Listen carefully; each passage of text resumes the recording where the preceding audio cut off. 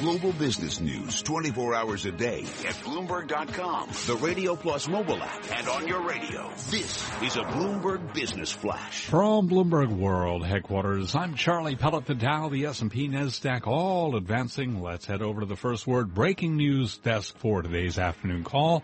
And here is Bill Maloney. Good afternoon, Charlie. That's right. Gains in the main U.S. average today, with the Dow currently higher by 52 points. S&P's gain 8. And NASDAQ rises 10. Earlier, Fed Yellen reiterated Fed to proceed cautiously in raising rates. The small cap 600 is down 2 points, and the U.S. 10-year yield at 1.7%. 7 out of 10 S&P sectors are higher, led by gains in energy, telecom, and technology. Consumer discretionary, healthcare, and materials declined. Dow Transports fall 13 points. Nasdaq Biotech's sink 48. And the VIX is little changed. Dow leaders included Microsoft, Apple, and Nike, while McDonald's, Disney, and Boeing led to the downside. Adobe reports after the bell. Live from the first breaking news desk, I'm Bill Maloney. Charlie? All right. Hey, thank you very much, Bill Maloney. And to hear live breaking news over your Bloomberg type squawk, SQUAWK on your terminal. I'm Charlie Pellet. That's a Bloomberg Business Flash. You're listening to Taking Stock with Pimm Fox and Kathleen Hayes on Bloomberg Radio. Algos, algorithmic trading. This has become more and more controversial as many Wall Street professionals worry that high-frequency trading firms are using these algos to speed up their trades, but perhaps destabilize the markets.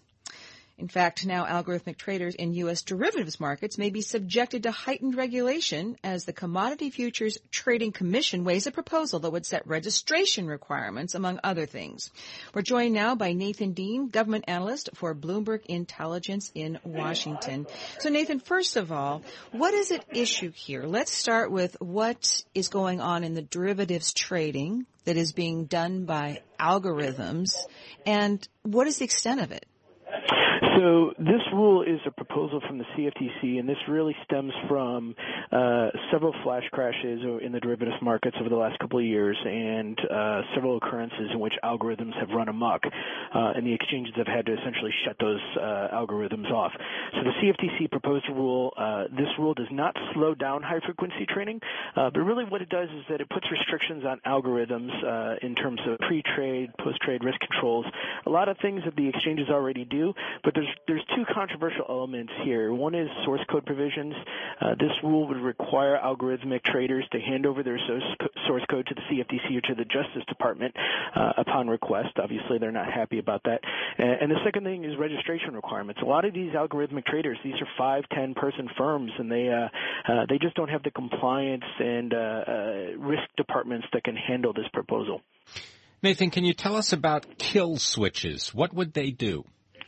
So a kill switch is essentially like pulling the key out of your ignition. It stops the algorithm. And a lot of the high-frequency traders already have this. The exchanges already have this. And so this would allow the exchange to go in and essentially just press a button and block the algo from its market.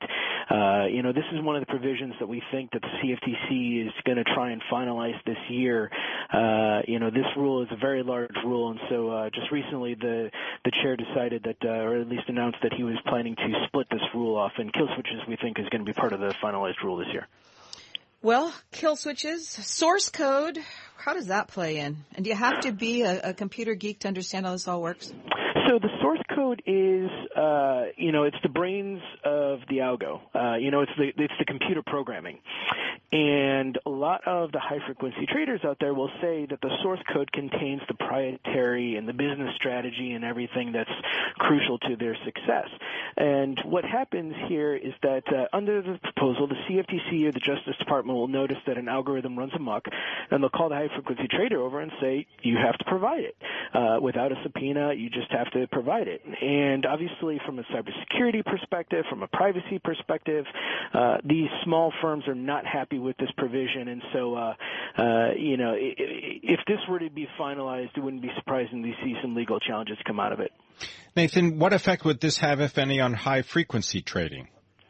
So it's going to it won't slow down the high-frequency traders, and this is only in the derivatives market. The equity high-frequency traders are under a different program. It won't slow them down, but it will increase their compliance costs. The CFTC estimates that there's about 420 high-frequency trading firms out there, and only estimates $35 million for them to implement this. We think that figure is very low, that it's going to be much more costly, but it's going to be a regulatory headache. And like I said before, a lot of these firms are 5, 10, 15 people firms, and they're going to have a compliance person to really dig through and see how they can comply with this rule. Is this a way to slow something down, to perhaps put a curb on high-frequency trading by adding these excess steps, adding more, or I shouldn't say excess, but adding additional steps, adding more regulation, rather than facing head-on this question of whether or not algorithmic trading is something that has gotten a little out of control or really is creating more volatility and destabilizing markets? I think it's the first step in the process. The CFTC has said that high-frequency trading isn't an issue, or at least that's what they've alluded to. So they don't want to slow it down, but they need to do something. And so this proposal was a broad sweep here of trying to bring in many, many aspects of algorithmic trading under regulations. And I think what they're going to face with is, they're going to have to start picking off what they expect they can actually get done this year. And at the end of the day, I don't think a high-frequency trading firm has to worry much that their algos are going to be slowed by this. Is there an issue having to do with market makers statistics? Yes, that's one part of the proposal, and so this proposal would require market makers, and it would require the exchanges to release more details about their market making and their incentive programs. The compensation paid to market makers, benefits received, et cetera. And what the goal here is to increase transparency in those market making programs, so they can ensure that there's no false liquidity out there. There's some claims out there that high frequency traders are essentially just making whatever they need to make as per their compensation program, and then the liquidity disappears. This portion of the rule was something that we think is going to get pushed off in 2017. Thank you very much for joining us and giving us that insight. Nathan Dean is government analyst for Bloomberg Intelligence. He's based in Washington, D.C., home, of course, to Bloomberg 99.1 FM and 105.7 FM HD2. You're listening to Taking Stock. I'm Pimm Fox, my co-host Kathleen Hayes, and this is Bloomberg Radio.